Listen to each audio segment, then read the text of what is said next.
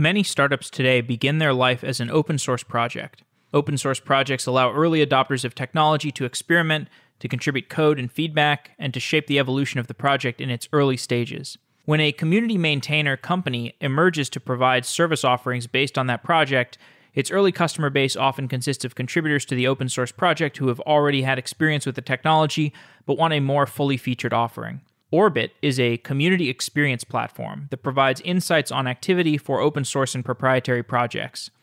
Orbit is founded on the Orbit model, which it describes as a framework for building high-gravity companies. That is, developer communities with passionate and engaged contributors. The Orbit model is offered as an alternative to traditional sales and marketing funnels that gives a focus on cultivating early adopters for a project. Patrick Woods and Josh Dzielak are the co-founders of Orbit. They join the show to talk about the importance of an active and passionate community for projects and how Orbit helps maintainers grow and shape their users' experience, as well as how they see Orbit evolving in the future. Guys, welcome to the show. Thanks so much. Really excited to be here. I want to start off with a simple question. The role of developer relations. This was kind of a subtle throwaway role for a while, I think. It was, in the early days of developer relations, it was somebody who just managed the documentation or fielded random questions from the community. But developer relations has really become a pivotal role within companies. Tell me about how developer relations has evolved. Yeah, great question. Happy to speak to that, Josh here. I think developer relations has come a long way, and the most recent wave that started, I would say, around the Twilio and Stripe right after 2010, 11, 12, 13. I think those are some of the first companies that started to take developer relations really seriously. I'd put Firebase in that mix too, where all of the early success of those companies and the early adoption could be tracked back to the kind of activities that their developer advocates or founders or all of the early employees were doing. So as we saw that big uptake in API-driven companies, again at the start of the last decade, that's where I think we really started to see developer relations become more a serious team inside of these developer-facing businesses. And tell me about the problems that developer relations members deal with. Or I guess take me through a day in the life of a developer relations person. What are they doing? What kinds of tools are they working with? And what kinds of challenges are they encountering? Yeah, absolutely. As mentioned before, documentation and developer experience is a big part of what developer advocate or developer evangelist is thinking about. And that might mean they're building those assets. A lot of developer advocates are actually the ones building the documentation site, maintaining it, writing the code to do that, keeping it up to date. But then a lot of the tools of the trade of a developer evangelist are the ones to create awareness for the products. So that can be anything from the tools that they use to create talks. These days, it's a lot of streaming, so video services like YouTube and Twitch, and as well as a lot of the tools that the rest of the company uses in order to stay in touch with customers and community members. And sometimes that can be spreadsheets, sometimes it's more marketing tools. But when I was a developer advocate, I had to be familiar with almost every system in the company, both the engineering systems, because I was contributing to Codebase, especially around the documentation, and then also the customer-facing systems, because I was constantly meeting customers, meeting community members out in the field or on GitHub issues and pull requests. So the tools for a developer advocate in the day in the life really varies between proactive, I'm building stuff, I'm putting it out there, and reactive, here's a community member, they're trying to build a thing, how can I help them build that thing? They're stuck, can I do support? Do I need to get in touch with one of our engineers to help? So it's really the balance of the proactive and the reactive between building and evangelizing, building and speaking, writing that characterize the role, I would say. Yeah, and I would just add to that, there's this classification of thinking about the overlap between code, content, and community. And sort of just to zoom out of what Josh was saying there, I think many folks characterize their role as a sort of distribution of their time and effort across those three areas. And it can depend on the company strategy and the individual's goals for the quarter in terms of how they spend that time. But I think about that code, content, community breakdown pretty frequently when helping people understand the role and its impact. There's a lot of disparate tools is what I'm hearing from you guys. And I think what you're working on is bringing together some of that spread out tool heterogeneity. Tell me about how the disparate tooling creates problems or bottlenecks in workflows. One thing we like to say is that community is distributed, and so we observe that, and we see that happening in a lot of developer communities. First and foremost, we have GitHub mailing lists, Twitter, Twitch, YouTube, Discourse, maybe GitHub discussions, the new thing from GitHub. The community is taking place across a lot of different channels, and the problems that presents are measuring it, attributing what parts of the community, what channels are actually helping it grow, and just getting, as a practitioner, as someone doing it day to day, being able to keep tabs on that many different services, which may also include a Discord or a Slack or both of them. We see people having that too. So where the developers want to go is where we have to meet them. And that can be very hard if it's in a lot of different places. So that's one of the challenges. When you have that data in one place, it's a lot easier to be able to measure the progress that you're making and manage the workload. When you have to bounce around everywhere, then that's obviously harder. Yeah, it's been pretty interesting to have in-depth conversations with, hundreds and hundreds of developer relations leaders, community builders, things like that, and really to dig into their challenges. And you might be surprised to learn that the sort of simple questions of who is in the community and what are they doing is a non-trivial question to answer for most companies and projects of any substantial size. And it comes back to the distribution of that data across different channels. And the vast majority of our customers, before they started using, Orbit or a tool like us, the spreadsheet was the state of the art in terms of understanding the impact of their efforts. And pretty much everyone we've spoken with has had a Google Sheet with one tab for tracking, the number of pull requests, another tab just counting the number of Twitter followers. And, pull requests and Twitter follows and discussions on the forums, those are very different data types, and it's kind of like apples to oranges. And so we found that the frontline folks, the DevRels, the community team, just didn't have the data to make decisions about how to work with the community, how to prioritize, how to deliver a great experience. And then that meant that their bosses, whether that's a VP of DevRel or marketing or what have you, didn't have the data to tell the story about the impact of those organizations. And so, yeah, you're spot on with your question. The distributed nature of the community is a big driver of both the challenges of these roles, but also the opportunity of understanding what's going on at scale. And it's a lot of what we think about trying to solve for. You guys work on Orbit, which is a community experience developer relations platform. Can you describe what Orbit does? Sure. Happy to describe a bit of that, and then Patrick, you can pick it up from there.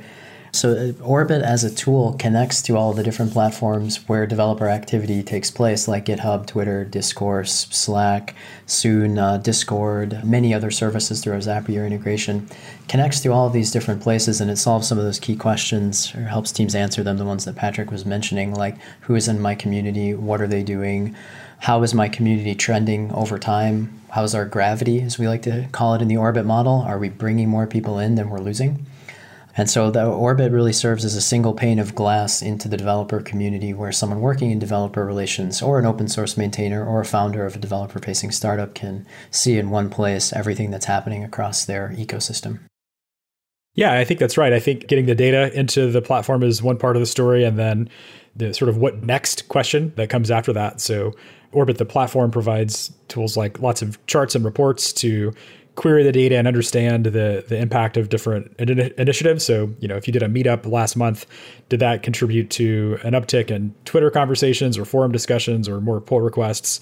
Has anybody joined the community lately that has a lot of Twitter followers? Because maybe you just want to know that. But for many of our users, it's questions like who's been the most active over the past day, week, or month?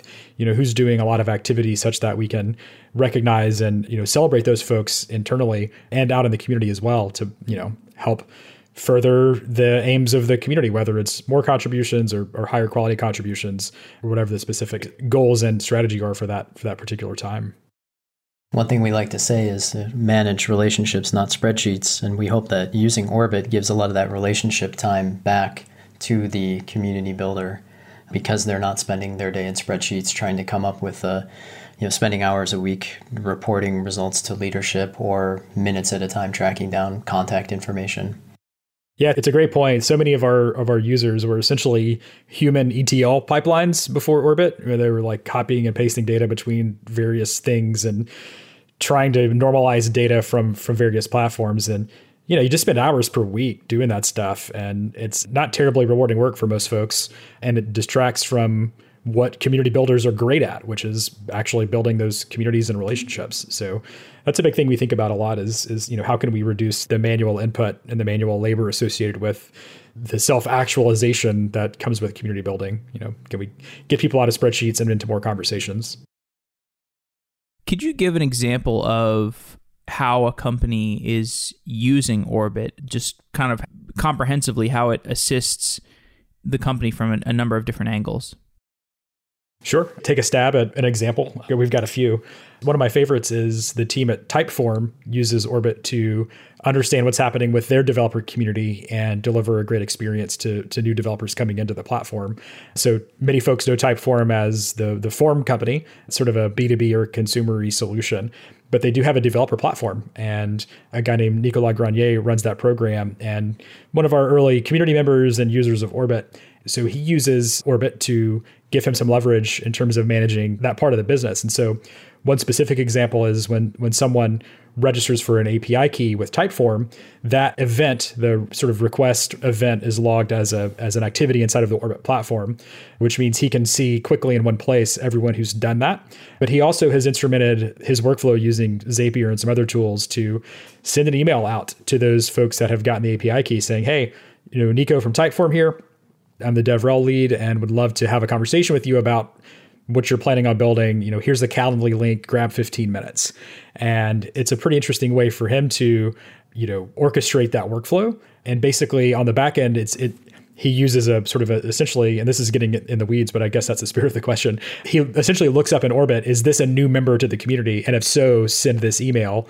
If not, don't send that email because I already know this person. They don't want to get spam from me, whatever. And so what he's found is that those initial outreach conversations or emails have driven lots of sort of conversion, quote unquote, to actual phone calls with developers getting started for the first time.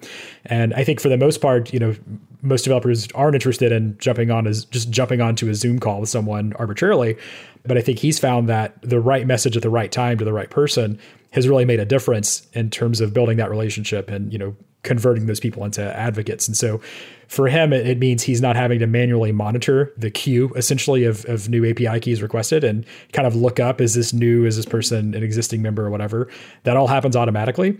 And so he can actually focus his time on just jumping on those Calendly meetings, those meetings when Calendly schedules them to deliver that experience. Now, on the back end, he's got Orbit as sort of a CRM style tool where he can see who that email's been sent to, who's jumped on the call. He uses Orbit to take notes and add context from those conversations. So he has all of those touch points in a single place. And so that's for me a pretty great example of using the data inside of Orbit to trigger lots of activities and really use it as I almost said a central point of inspiration, which might be true, but what I meant to say was a single point of orchestration across those different tools. Josh, I don't know if you have any others that really stand out for you as great examples. The only other one I'd add is around reporting. We see a lot of users who download the reports that we produce directly in Orbit around members, activities, or metrics related to our own Orbit model. And those are going directly into their slide decks to share with their boss or to the executive team. Yeah, so that's another thing that we try to make really easy is that reporting about the community. Yeah, that's a great point. That's not a specific company necessarily, but it is maybe the most common use case, which is, the impact of community building isn't quite as direct as perhaps like a revenue metric where, you run an ad and somebody purchases something and it's a very close coupling of input to output. And so what we try to do with the reporting suite in Orbit is help folks have a combination of essentially leading indicators about what's working and what's not across whatever integration they have plugged in. So how are things looking on GitHub? How are they looking in the Slack community? How are they looking on Discourse? And yeah, to Josh's point, we've heard tons of stories about folks putting those in board decks, putting those in pitch decks even, because for many early stage open source companies, the path to revenue is not super clear yet. And yet you still want to measure how are things going directionally with the community. And so that's, I think, a niche Orbit's been able to fill is providing those, founders of open source, open core companies, a lot of telemetry around what's trending, how things are going overall, and then having more meaningful conversations about how the community is being built versus just, counting number of stars, for example. This is kind of a adjunct question to questions about software engineering, but I think it's relevant to your tool. What's the relationship between developer relations and sales departments? That's a great question. I think that developer relations and sales, even though their objectives are often quite different, tend to be two of the teams inside of an organization that have the best pulse on customers and community members who are out there in the field. So when I've done developer relations in the past, I worked closely with the sales team. My goals were to build the community. They weren't to move leads and opportunities down the funnel. But there's a lot of interplay and back and forth that can happen between the teams that's helpful to the goals of both. Developer relations can provide warm introductions to community members at interesting companies. Maybe 5 people from a Fortune 500 company have started contributing to the open source effort of a company. Developer advocate is a good position to know that that's happening, to know who those people are, and to facilitate the right kind of introduction to a sales team that is more likely to lead to a good result than just finding someone's email and emailing them cold. In the other direction, through the stream of new customers, sales is able to recommend a lot of developers over in the direction of the community. They're able to point a lot of the community members in that direction. So the developer relations team really benefits there. Building an enterprise community is a really great example of that, where sales, after a deal is closed, a question is, well, how are these developers getting up to speed on the new technology? What's their training path? Are they getting to know people? Do they know where everything is? And developer relations is uniquely suited to answer a lot of those questions. So the short answer is that there's great handoffs that can happen in both directions. The thing to watch out for, of course, is the data finding itself in the wrong hands of someone, however good their intention. We don't recommend that community data be just put in Salesforce and put into the same outreach queues as the rest of the other data, because usually community members haven't opted into that kind of communication. So one thing we think about at Orbit quite a bit is what's the right data that should be shared between the DevRel and the sales team so that each can do their jobs, and so that organizationally, when it's a fast pace, things are flying around, that community members don't end up being the result of outreach that wasn't really appropriate for them. At a high level, we think a lot about teams inside the company. Some teams are oriented around capturing value, optimizing the sales funnel, for example, and extracting, terms of a deal, whatever. And some teams in the organization are aligned around creating value for the community, for users, for, other folks like that. And so, I think the DevRel team, community team, folks like that are usually oriented around value creation in the form of training, docs, community connections, things like that. And sales teams are often more around the value capture side of things. I think understanding who's doing what is really important in that relationship, because those are both useful orientations in a business setting. But Josh had some excellent points around orchestrating that handoff and really asking yourself, what is the appropriate experience for every person that's involved in this relationship? Orbit is built around something called the Orbit model. Can you describe what the Orbit model is? Sure. Yeah, happy to talk about that. And Patrick, feel free to jump in at any time or after. So the Orbit model is a visual canvas for community building. It places community members at different levels from the center. If you can imagine a solar system that's laid in a two-dimensional flat piece of paper, you've got the sun at the center, and that's the team or the project. That's the thing that the community is coalescing around. And at varying distances from that center, you have community members. These community members are orbiting the community as they do various things, as they participate in various ways. And we break the orbits down into 4 concentric circles that represent the degree of engagement that the community member has. Starting with the inner circle, the inside, we call those advocates. The next members out we call contributors, participants, and observers. And the labels aren't perfect, and depending on the community, their labels might be different, but it gets at the idea that the member is at a different part in their journey as they go through these different orbits and as they go around the system. And it's okay sometimes for a member to go from the 3rd orbit level to the 1st orbit level as their engagement increases. And then maybe they change a job or they start using a different technology and they come back out for a little while. One of the differences with the funnel and the orbit model is that in the orbit model, it's okay to go backwards. It's okay to go out for a little while before you come back in. Just in the funnel world, as soon as you're out of the funnel, it's kind of like, well, we have other leads, we're not worried about you right now. But in the longer term, kind of non-binary, non-linear version of the model that the orbit has, there's a difference there.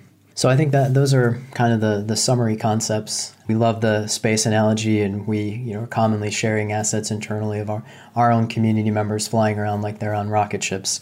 But that's how we think about their member experience and the overall member journey that we're trying to give them. And people, our community members who are practicing the orbit model, that's how they're thinking about it too. Yeah, the whole idea for the orbit model was, really born out of a frustration we were sensing with our customers and our community, with the sort of sales and marketing funnel being the only mental model anyone has inside of a business. If anybody's ever been in any type of meeting in a quote unquote business, then like the funnel is a thing that people are going to talk about. And it's kind of like that old aphorism, when the only tool you have is a hammer, everything looks like a nail.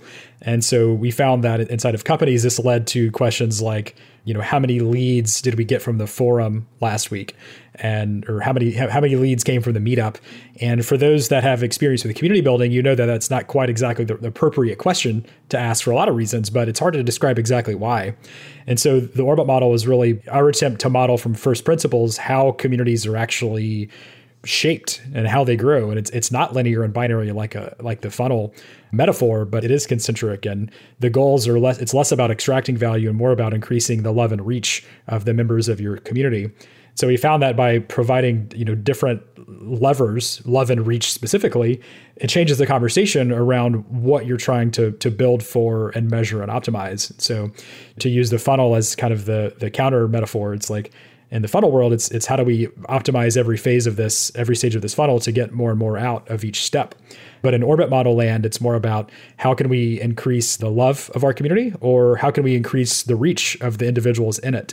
And we found that those questions orient teams and companies around much more meaningful conversations around how to actually build and measure the community. So to Josh's point, both a visual canvas to help have these conversations, but the model also comes with some ideas around how to measure love and reach, believe it or not. We do think love is measurable over time. So that's the orbit model. That's right. And I'll add that it's open source. It lives on GitHub. So anyone wishing to learn or to have a conversation about it, it's an ongoing conversation. And the mathematics and some of the formulas are actually in there being debated on GitHub. So that can be kind of fun to check out for the mathematically inclined. There's a wide array of integrations that you have between Orbit and other platforms like Discord or Discourse or Twitter or GitHub. Tell me about the integration surface between Orbit and all these other platforms. Yeah, I would say the two core pieces of data that are flowing between Orbit and these platforms are the community members and then the activities that they're doing. So I could take GitHub as an example. GitHub was the first integration that we built because it was the most in demand by our developer community builders. And so from the GitHub integration, we're able to create profiles for each member who's done an issue, a pull request, a star. Basically, there's a set of event types that happen on GitHub, and we're able to import a subset of those that we think represent real community activity, and then create profiles for those members and also show an activity history inside of Orbit. So the activity stream that's coming in allows us to calculate that love, and it allows us to show that in the user interface. But the main surface area from the integrations or our API, the same code that we build the integrations on top of is available for anyone to call via the API. The main things flowing back and forth are the members and the activities, which is essentially anything that a member does. Yeah, an activity is basically just a verb that you want to keep track of.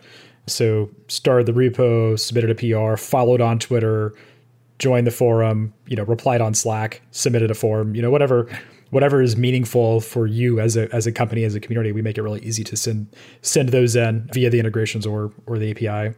And the Zapier app, lots of folks use the Zapier app to do some fun stuff too. Tell me about some of the biggest engineering challenges you've had when building Orbit.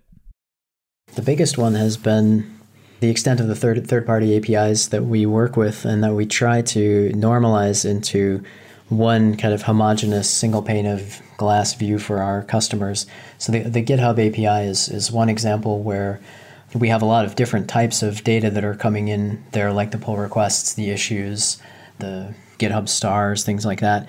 And we need a data model that can support all of those, but at the same time also discourse topics, discourse posts, Twitter mentions, Twitter follows, lots of different types of activities. So, and then custom activities, which is anyone that someone can create through the API. So a lot of the engineering challenge has been designing that in a way where it's powerful, but it's also approachable, and where we can support in the future hundreds of integrations to lots of different community tools and still have those create a sensible end experience for the user who's looking at member profiles, looking at activity timelines. And then I think for the third-party APIs too, it's just the question of learning all of the quirks. And there's a lot you can learn about an API from its documentation, but calling that API several times a minute, every day for a year, is going to tell you a lot more about it. So we've uncovered some of the quirks of the GitHub API. We found a very interesting certain undocumented limits, like you can only get 400 pages worth of results for some repositories for performance reasons. That's a good one that if anyone else has used the GitHub API, maybe you've run into that. But there are things that are not documented, and so we've just had to build some things around there. But I think by and large, really both on the engineering and the product design side, it's taking these disparate types of communities, these different disparate channels where community happens, and making that into a seamless experience, both for developers working on our code base and also for the end user who's sitting in front of the tool. The only thing I would add to that is that some communities are very large. Kubernetes is an example of one community that we work with, and that's a lot of activity coming from a place like that. So us, just in terms of scalability, has been an interesting thing engineering team-wise in the last 6 months as the company and some of the larger projects, open source or commercial, that we have grown, talking the potentially tens of thousands of activities a month coming from some of those places. So give a little more detail about how the Orbit platform can be used to build custom workflows. And what would be an example of a custom workflow? Yeah, so I think there's a couple ways to answer that. There's what's going on today, and then there's some pretty exciting stuff on the roadmap as well that we actually demoed this morning in All Hands. But, we found that the community builders all have their own workflows and playbooks. And so it's been really fun for us to learn what everyone's doing. And so some common ones are, as sort of I alluded to earlier, a lot of times you just want to know who's been the most active contributor for the past month. And so a common workflow is, once you've integrated all your platforms into Orbit, your GitHub, your Twitter, your forum, what have you, it's really easy to see who's been the most active. And you can see that across all those channels or at the channel level as well. And so some of our users will actually highlight and shout out their most active members from those different channels. And so it's like, hey, here's the 3 people that were most active across the whole community this past month. Shout out to them for being amazing. Grabbing their information and dropping into the newsletter essentially to highlight them, or even mentioning them on Twitter to say thanks. Recognizing, rewarding, and acknowledging community members is such a big part of the workflow. And so, Orbit makes it really easy to see those folks and quickly mention them and celebrate them. Today, the sort of last mile to that is off platform essentially. So someone would see that list of people inside of Orbit and quickly grab their Twitter handles, for example, and then compose a tweet. What's coming soon is some automation or some semi-automation at the end of that step, essentially, to help people actually close that loop, if you will. And so actually sending the tweet from Orbit or sending a webhook to another system based on a rule set that's been instrumented. We see people using the concept of tags pretty heavily to build workflows. So inside of Orbit, you can tag members with different labels, any arbitrary label that you'd like. So common use cases are, using labels, using tags to keep track of champions program members or users of specific products, or, members who have contributed a lot in the past.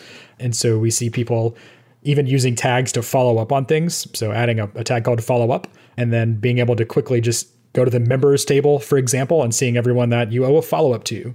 And so the specific workflows are pretty unique and specific to the community and what they're trying to do. And coming up soon is some pretty interesting orchestration around sending alerts and webhooks to other systems based on rule sets inside of Orbit. So you could say that anytime someone with a tag VIP has a pull request merged or submitted, then send me an alert to the VIP Slack channel so we can make sure that was a great experience. So it's, for us, becoming a pretty interesting conversation of using the data that's inside the platform to then trigger cool stuff and useful things across other tools as well.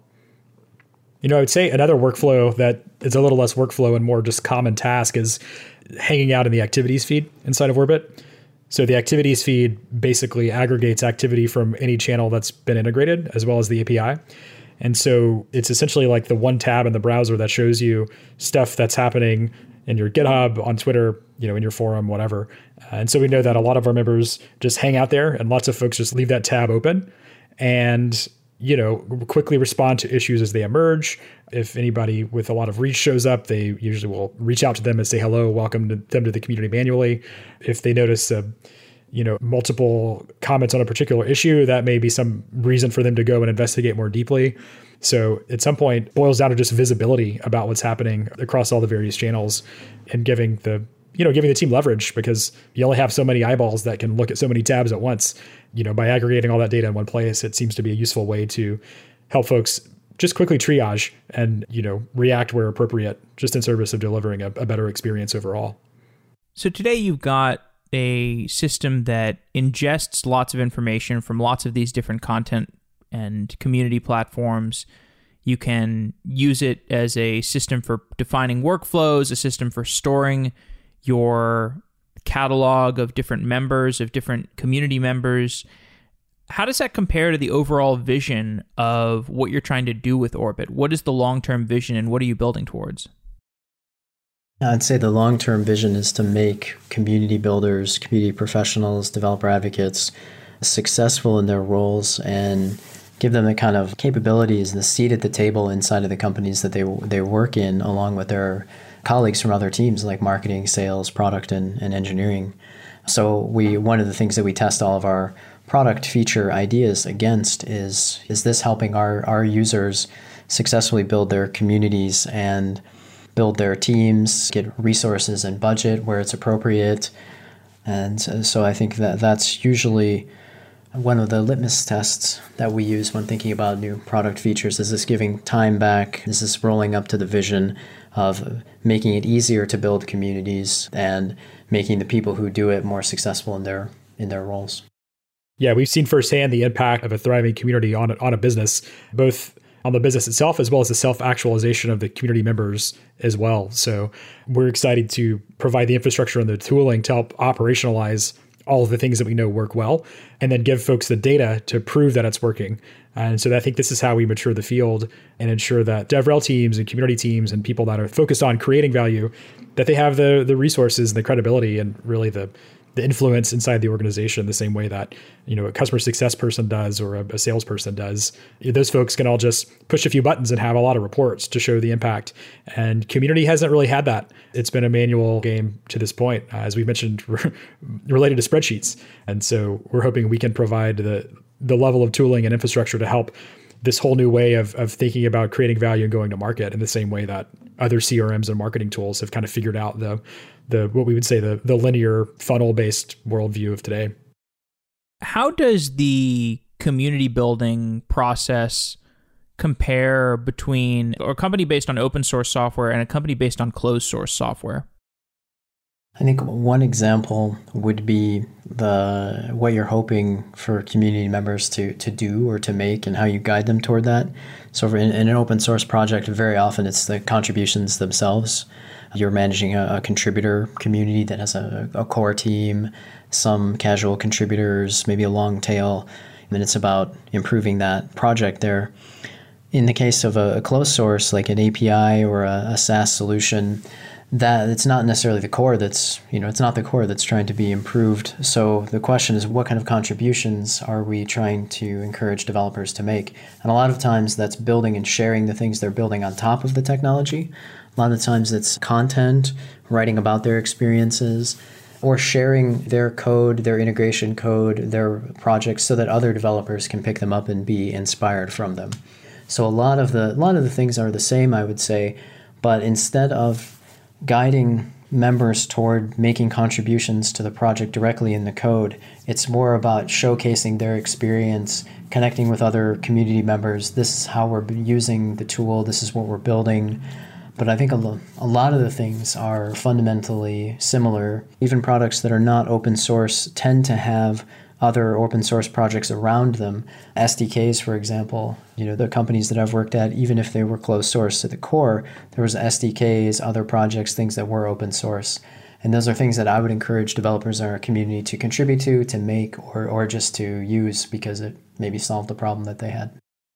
Yeah, and it seems like in open source companies, much of the focus is on the building, the project itself, to Josh's point. And then what we see for companies for whom open source isn't as big a part of their effort, there's a lot of emphasis on skilling up and leveling up, and the community, community members helping each other get more effective, sharing ideas, becoming power users.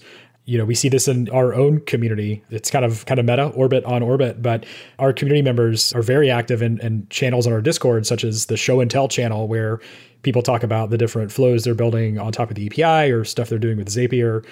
Some folks have built connectors to Orbit and other automation services like N8N. The DevRel there built an Orbit node for that. And, that's a conversation that happens in show and tell, and people asking questions like how can I better run reports to show the impact? And, just sort of like practical application of the tool itself. And so I think for communities that aren't specifically around open source, that's where you see a lot of the emphasis is kind of, co-education, if you will, and, sharing best practices, ideas, hacks, and things like that. Do you use Orbit to manage your own community? Yes. I love this question. It's where I spend most of my day. And that also means our product team in Orbit probably really loathes me because I tend to find all of the edge cases and all of the weird issues. Yeah, it's been fun to build a couple of things at once. And what I mean by that is we've got the Orbit model concept that we're constantly refining. We have Orbit, the platform, the software we've been talking about today that we're building and learning about. And then we have our own community of early power users, essentially. We've kind of been building all three at once. And it's been really, really fun for me because I've seen the overlap in those areas. And so, the community really started a couple of years ago when Josh and I were consulting in the DevRel space before starting Orbit. And the Orbit model started its life as a blog post. And we put it on a repo and people started committing, and the community kind of started there. And then we, started a company and built a product. And we've learned from our community at every step of the way around the high level concepts like the Orbit model, but also like specifics of their day to day and understanding how we can use software to alleviate a lot of the boring manual stuff and give them superpowers. And so I've been user number one of Orbit essentially to help identify the folks in our community who are contributing a lot, or people who were active a few months ago and who we haven't heard from in a while. Maybe I should reach out to them. We've instrumented things like our product milestones into Orbit as well. So when someone creates an Orbit account, I can see that in our Orbit workspace. When they start inviting users, that's a pretty neat milestone. So I can see that in our workspace as well. So I can, at the individual level, it's pretty powerful to be able to see that, a year ago, someone started the repo and then followed us on Twitter. And then now today they're using us and they just invited 5 people to their workspace. So that for me is a great reason to reach out and say hello. And so, those are I've got lots of workflows that I use, specifically tagging and notes pretty extensively. We have notes just like many CRMs would, but 2 cool things about notes in Orbit is that they show up on that activity timeline I mentioned earlier. So if I drop meeting notes into a profile, everyone in the company can see those notes in the flow of the activities, which is great for context sharing. But also the content of notes are indexed for search. So if we're searching for specific ideas later, we can see that inside of Orbit as well. So that's a dangerous question to ask me because I have lots to say about it. It is quite meta, I will admit, but it's been very fun to essentially co-build our solution alongside the community as we've learned and I've learned alongside of them as well. Well, as we begin to draw to a close, I'd love to get your guys' perspective on the future of software in general. You sit at a very unique position, building a pretty unique product. I haven't seen anything like Orbit. So tell me just how you see the world of software evolving in the next 5 to 10 years. I think I continue to see the increase of open source and open core companies in particular, companies that are founded around open source projects. We're able to see from our customer base just how fast that trend is increasing. So I think there's some interesting things that will happen just to the business landscape in general when we have these companies built around open source projects that have had to get good at building a community. Because if that's a big part of what a company is doing, that's just so important. And so what I think we're going to see is the rise of more of these companies where there's some community that's very early on in their DNA, or they think about their customer base through that lens, and that kind of shapes the rest of the organization. So I'm really interesting to see how is the structure of organizations that build, create, maintain, market, and sell software. How is that going to change in the next 5 to 10 years? And I think it's going to become more about bottoms-up adoption, more about full life cycle member management of communities, more individualistic in that sense, and more contributors, hopefully more maintainable software as we kind of put the burden of contribution or the opportunity of contribution on top of more people rather than just a core. So these are some of the areas that I'm excited about. Yeah, and I would add the big shift that I've seen in the past really year has been the really pressure from early stage investors for founders to have a community strategy. This is something that even, 2 or 3 years ago, we really didn't see. And there was a time that you sort of alluded to at the beginning of the conversation where ideas like DevRel were kind of like, a nice to have or some adjacent to the business sort of functional area. But today, early stage founders are being asked, like, before they start the company, what's your community strategy? How are you going to drive bottom-up adoption? And that's a big shift from where we even saw it even a year or maybe 18 months ago. So that's, I think, a pretty big shift in how, maybe less about how software is built, but how software companies are built. And I think that's really quite exciting for me to see. Yeah, I think we're seeing that first developer relations or advocacy hire for these companies move within the first 5 and definitely the first 10 people.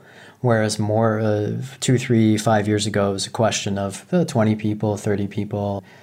Some of the more forward-thinking companies, I think, were doing it earlier, but now that's moving up. And that just represents a shift in those priorities around building the community. And ultimately, I hope it leads to better software because we're getting more feedback into these companies from the community and from real users as things are unfolding. The way we get great products is by having a lot of early adopters banging on it and testing it and giving feedback, and building a community is an amazing way to make sure you've got real feedback coming in. So I'm optimistic around that for how that plays into the field of creating software, because sometimes we know that sometimes software isn't good because there just wasn't enough early users to really shape it the right way and give it the features that it needs. So I'm optimistic for the feedback coming in from the community to help improve the software that gets created. All right, guys. Well, thank you so much for coming on the show. Is there anything else you'd like to add? Thanks a lot for having us. It was really fun. Yeah, thanks so much.